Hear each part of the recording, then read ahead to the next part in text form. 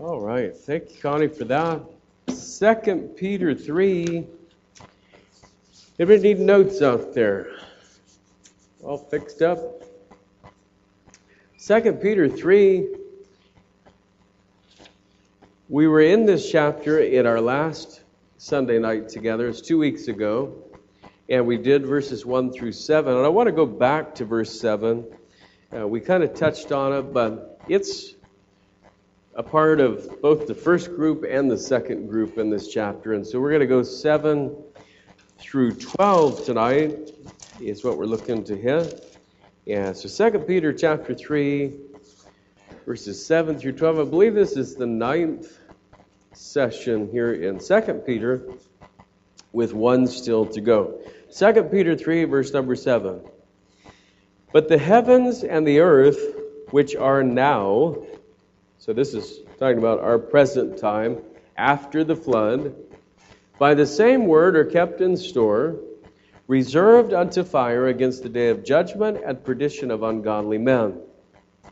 But, beloved, be not ignorant of this one thing, that one day is with the Lord as 1,000 years, and 1,000 years as one day. The Lord is not slack concerning his promise, as some men count slackness, but is long-suffering to usward, not willing that any should perish, but that all should come to repentance. But the day of the Lord will come as a thief in the night, in the which the heavens shall pass away with a great noise, and the elements shall melt with fervent heat.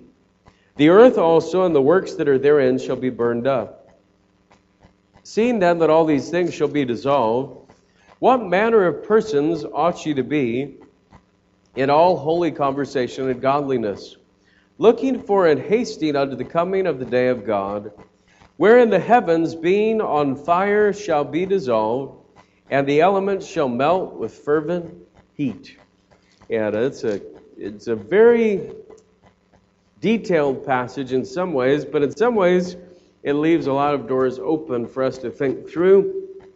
And it's a passage that we'll compare with other passages. This topic or the subject matter is exciting because it's dealing with prophecy, it's dealing with future events, and we're really going to be able to get into some things as we go through this tonight. So let's pray. God, bless us now once again in this lesson. I pray that every person in the room would be able to understand the subject matter, that you would help us to have an excitement for the future, for eternity with you. I pray that you would help us to have the right mindset about what we do on this earth now as we look toward heaven. I pray that you would work in us, so we ask it in your name. Amen. Okay, so back to verse 7. Now, we've been talking through in the passage about the flood and about how the earth was changed and it was totally overflowed with water. And now we're talking about the current, present tense, heavens and earth, which we all know are soon going to go down because of global warming. Right? And we just read about it, the fervent heat that's coming. And that's what all of the world leaders are meeting in Paris about this week. It's about 2 Peter 3, the fervent heat that's coming. It's not going to be man-made global warming. It's going to be God withdrawing his hand global warming. And so it's a different type. But 2 Peter 3, we've got the heavens and earth which are now. Now I want you to notice this next phrase because we talked about it this morning. By the same word are kept in store. So the word of God, look at verse number 5 again. By the word of God, the heavens were of old, and the earth standing out of the water and in the water. So it's by the word of the Lord the heavens were made. Talked about that this morning. And by that word, that very word of God, they are now kept in store. So once again, showing us that through God, everything that is on this earth is being kept by our Creator, by the God and Father, Jesus Christ. So we're reminded, it says in our notes now, we're reminded once again, verse 7, that all things are being kept by the Creator until His time for ending them. And when his time comes, it's going to be a earth-shattering event, obviously. And we're going to give you some of the timeline on this because there's a lot of confusion in our minds, especially when we get to this wording down below where it talks about a thief in the night. And some people begin to think, well, thief in the night, that means when Jesus comes back for the rapture, the earth is going to dissolve. And we're going to try to give you a little bit of a timeline of how it works. But we need to understand up front that the only reason why we're here and why we exist and why we're here tonight is because of Jesus. It's it. If he takes his hand off, it's done. It's over. Because if you read back even to the human creation in Genesis chapter 2, it says, the Lord God formed man out of the dust of the ground and breathed into his nostrils the breath of life, and man became a living soul. So what happens when God takes his breath away from the human race? We just become dust again. And there is doctrinal, really some certainty in this passage. Now, we get to verse number 8, and he says, but beloved, be not ignorant. That's always an encouraging thing, right? When your teacher says, be not ignorant.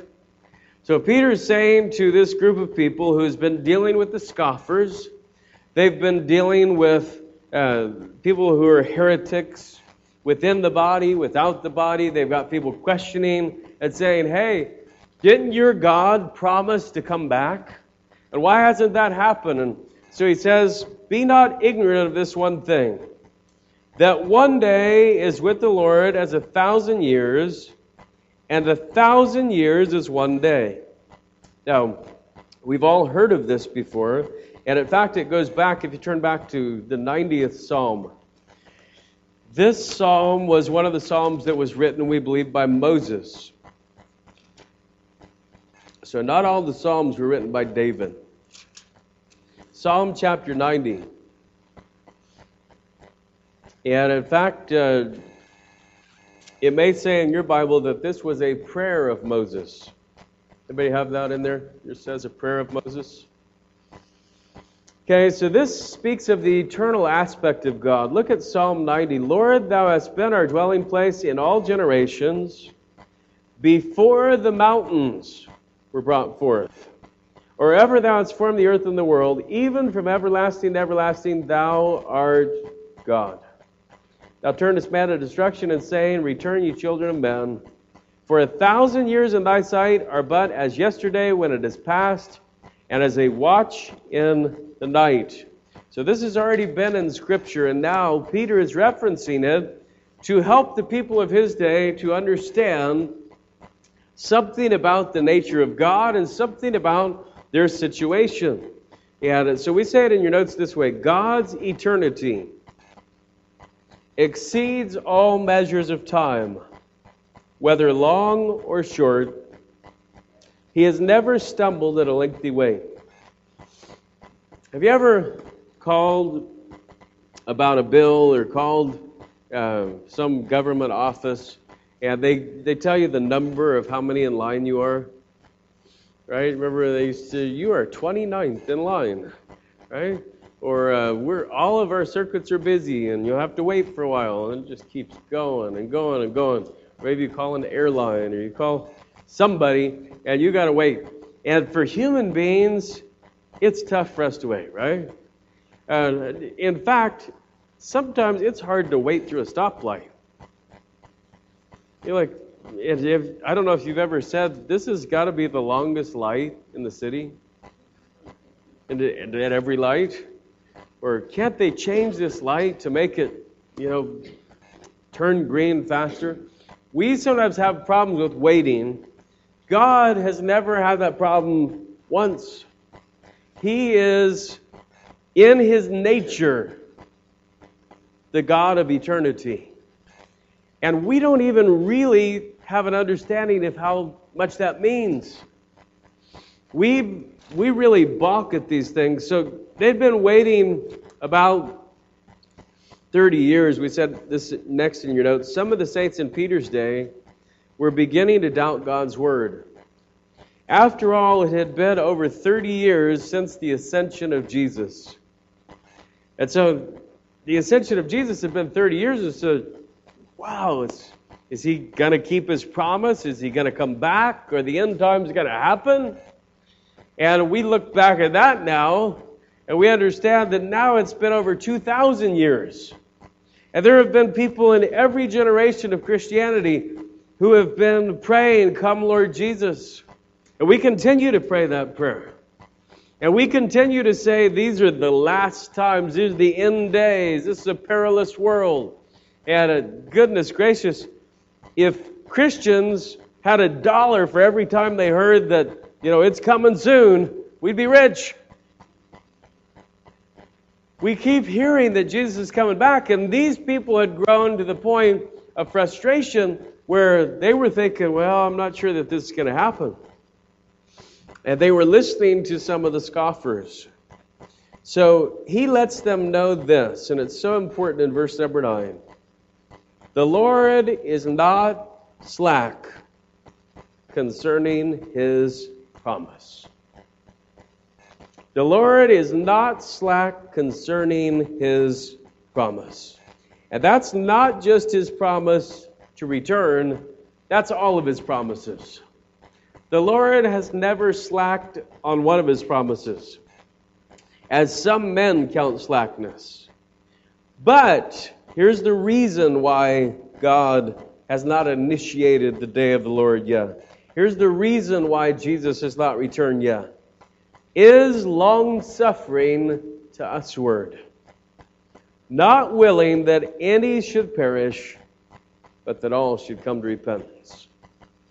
And so we explain it this way in your notes. God is waiting, not because he is tardy, but because he desires salvation for the human race. And so God is not there just to make people impatient. He's not there just to make his saints just live their entire life expecting him and never get anything out of it.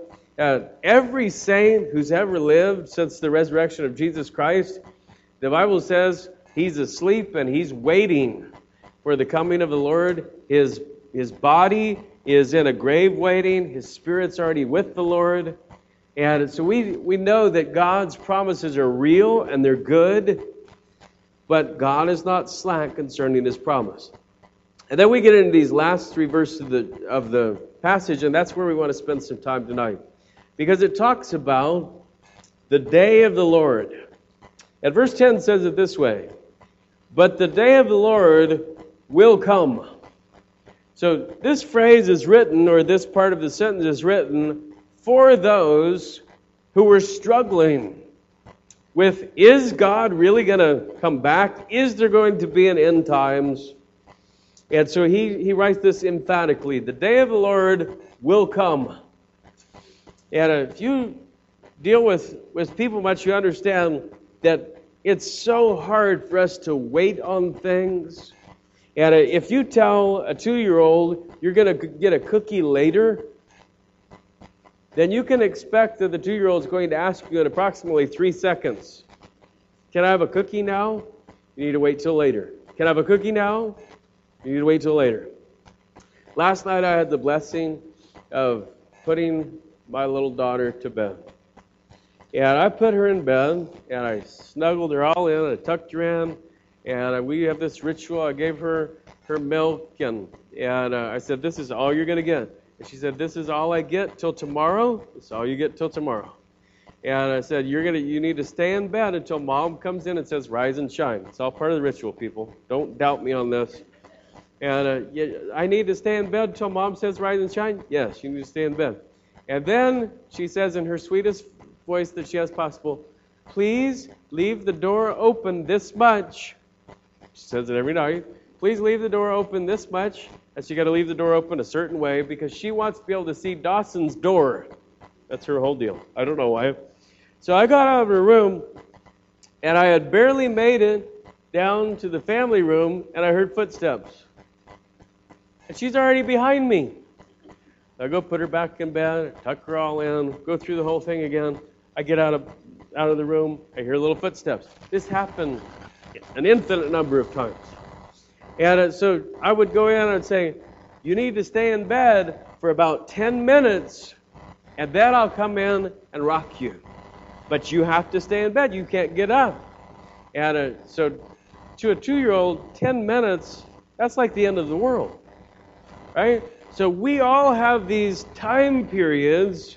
You know, if you tell kids Christmas is going to be coming soon, well, don't tell them that until the day before Christmas. Because if you tell them that now, it's going to be just a season of about 4 weeks it's going to be horrible for everybody involved. But this day of the Lord thing, he says, it will come. And it will come as a thief in the night.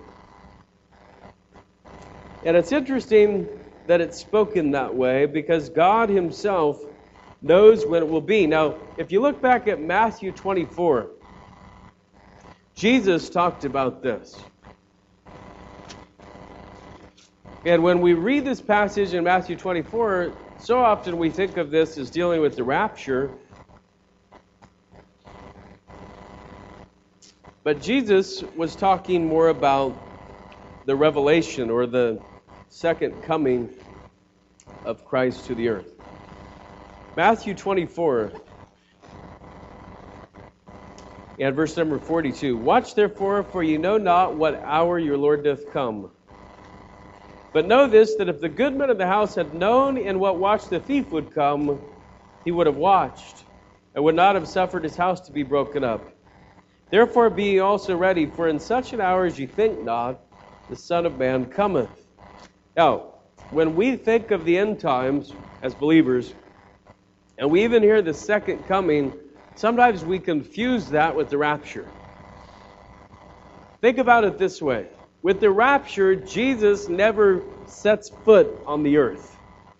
Right? We are called up or caught up to meet him in the air. And so Jesus doesn't step foot on the earth until the end of the tribulation period.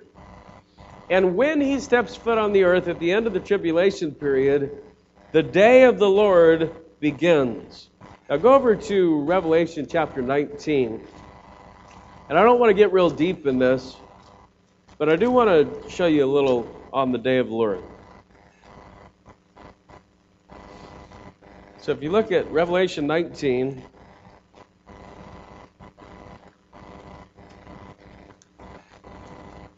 verse number 11. And I saw heaven open, and behold, a white horse. And he that sat upon him was called Faithful and True, and in righteousness he doth judge and make war.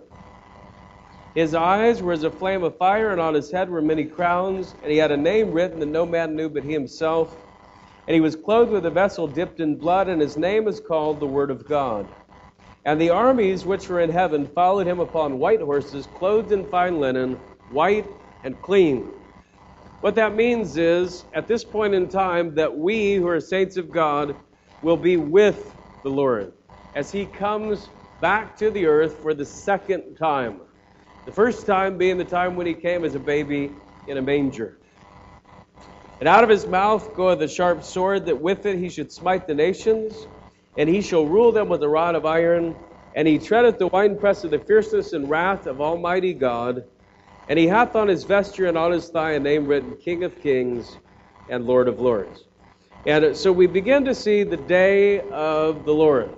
In the Old Testament, it's called the day of the Lord with all capital letters, which is the day of Jehovah. We're going to see later in 2 Peter 3 that it's also called the day of God, which is just a specific part of it. And so the day of the Lord, if you think about the timeline of the day of the Lord, biblically speaking, it will be toward the end of the tribulation period. Right? The end of the tribulation period, the Lord will return, as we just read, and the battle of Armageddon will take place, or that last battle will take place. And then the beast and his host will be destroyed. Satan will be bound for 1,000 years. the judgment of the nations will begin and initiate the 1,000-year millennial reign of Jesus Christ on the earth. At the end of the 1,000 years, Satan will be loosed for a time, and all of those who have been born during the millennial reign will have to choose for themselves whether or not they believe Jesus. And they have a choice to make. And many of them will go with Satan, and they will join up in his army for this last battle. And then at the end of this, you have another resurrection and final judgment. And then we get to what's called the Day of God portion. The Day of God portion is what it's talking about in 2 Peter 3.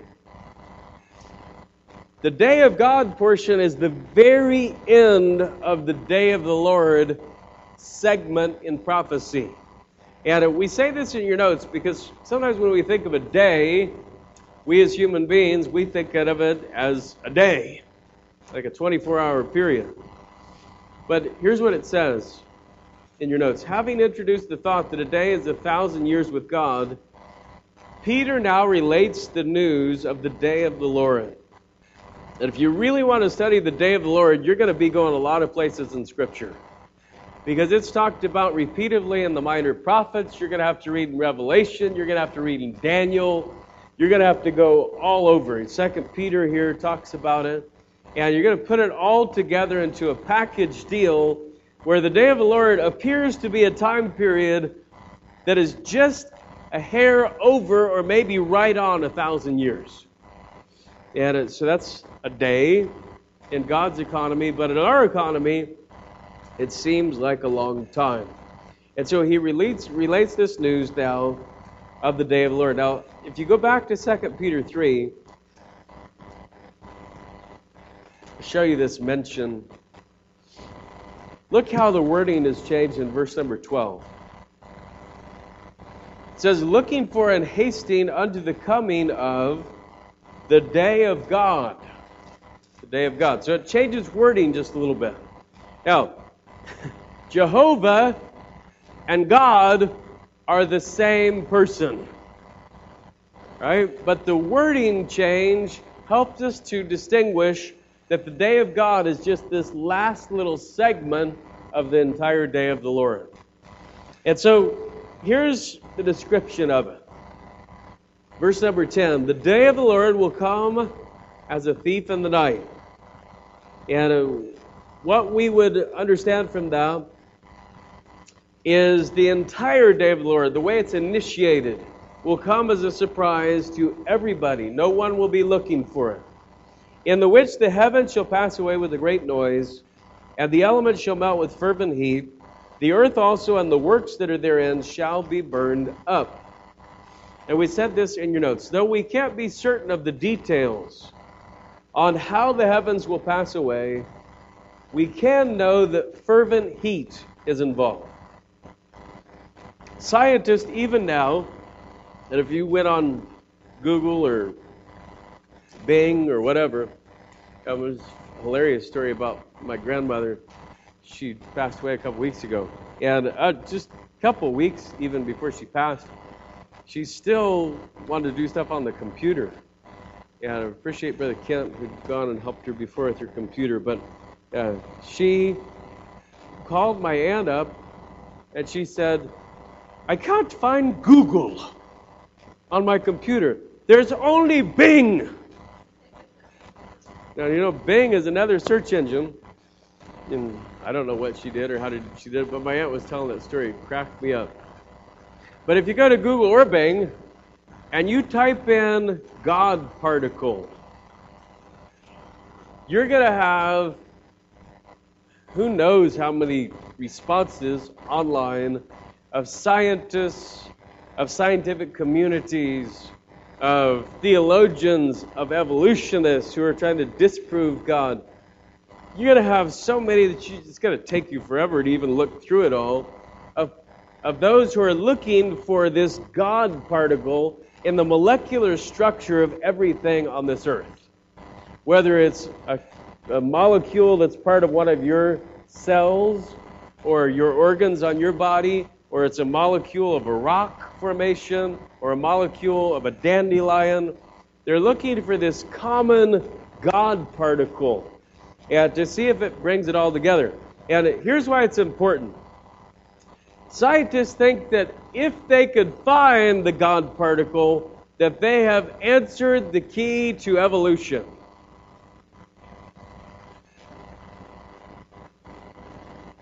Did you just hear the sentence I said?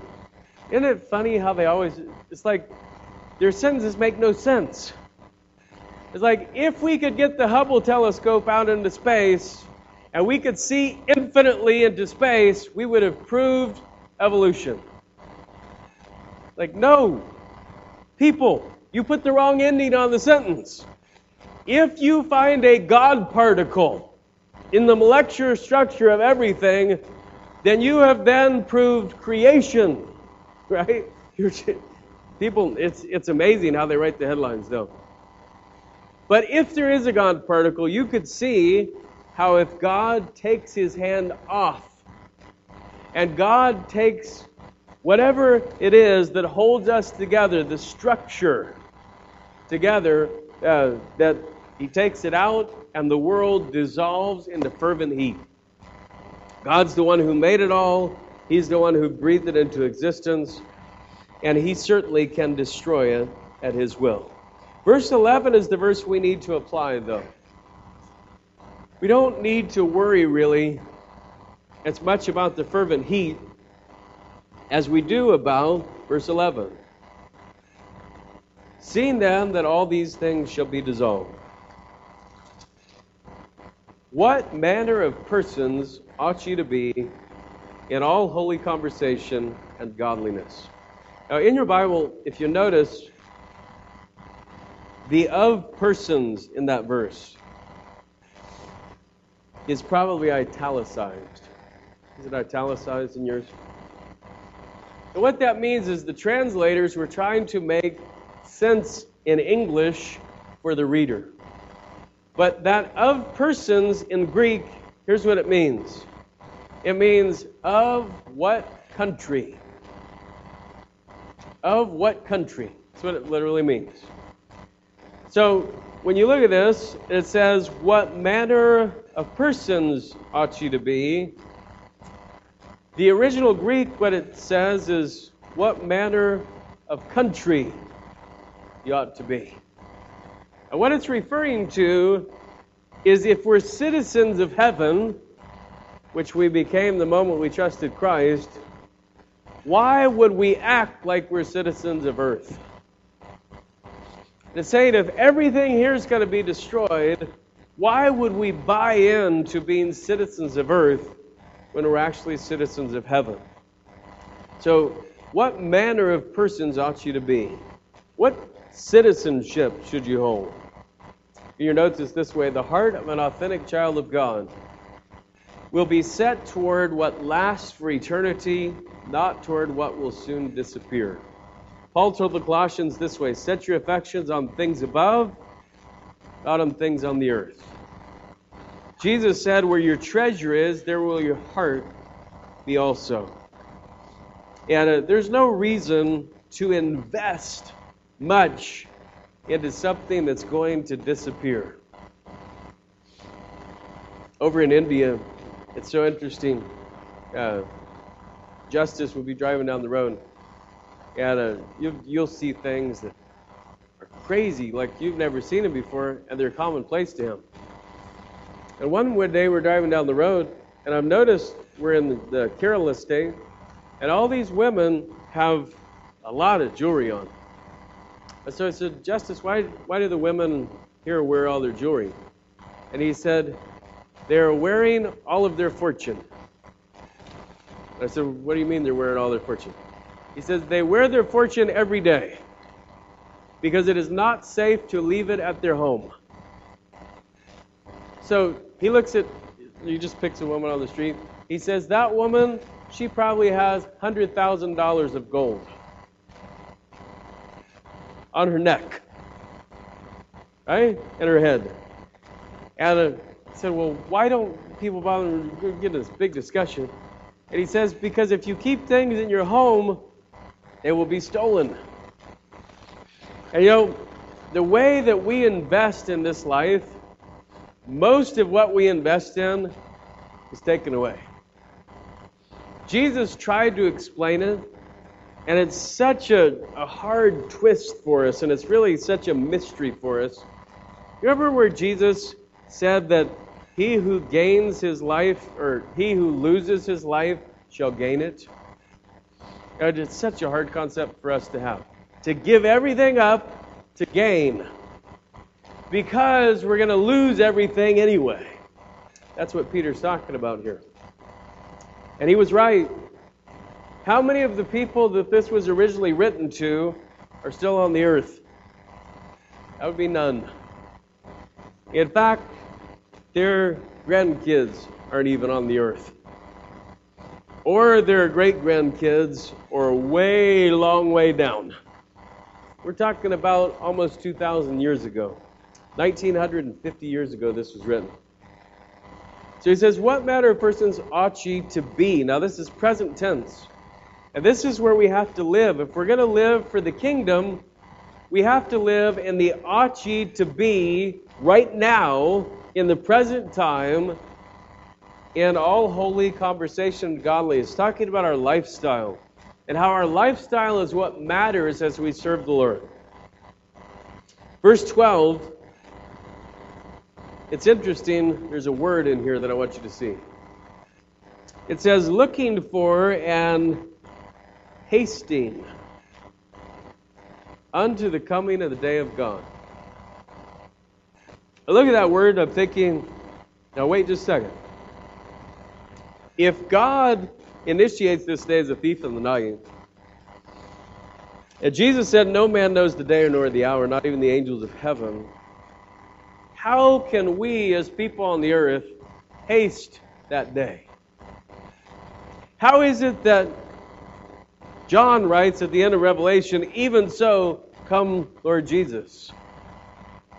Well, because he's praying that the day will come. But there was another way to haste the day of the Lord. And we mention it here in your notes. By furthering the gospel through the Great Commission, believers have the unique privilege of acting as instruments in God's cosmic plan. You know, the Great Commission is the key to the coming of the day of God. And even during the tribulation period, there are going to be 144,000 witnesses who are supernaturally empowered by the gift of languages to go out and to reach Jews all throughout the world. And it's a fascinating part of prophecy to understand that during the tribulation period itself, billions of souls will be saved. And we, who are here on the earth now, have the opportunity to be instruments, just as those witnesses will be instruments during the end times. So verse 12, looking for and hasting unto the coming of the day of God. The day of God, as I told you, is the specific portion of the day of the Lord, wherein the heavens being on fire shall be dissolved, and the elements shall melt with fervent heat. Now, as we get into that next verse in the next part of the passage, we're going to get into what some of the theories are, whether there's going to be a refinement of this heaven and earth by fire, or whether we're going to have a completely new heaven and earth in a different location with a different part of God's creation. And it's an interesting thing to talk about. There's a lot of views on every side of it, and we'll finish up with the book the next time we meet. Well, let's stand and we'll close in a word of prayer. Hope you guys have a wonderful start to your December this week. And be praying, if you would, for Jack and Liz Calhoun and others that we know of who are having a hard time right now. Father, thank you again that we could be here. Bless us as we go to our homes. Keep us safe. Help us to live as citizens of heaven this week, not as citizens of the earth. Help us not to invest all of our time and all of our efforts into things that will someday burn, but to invest in souls, to invest in eternity. Guide us from this place, we ask it in Jesus' name. Amen.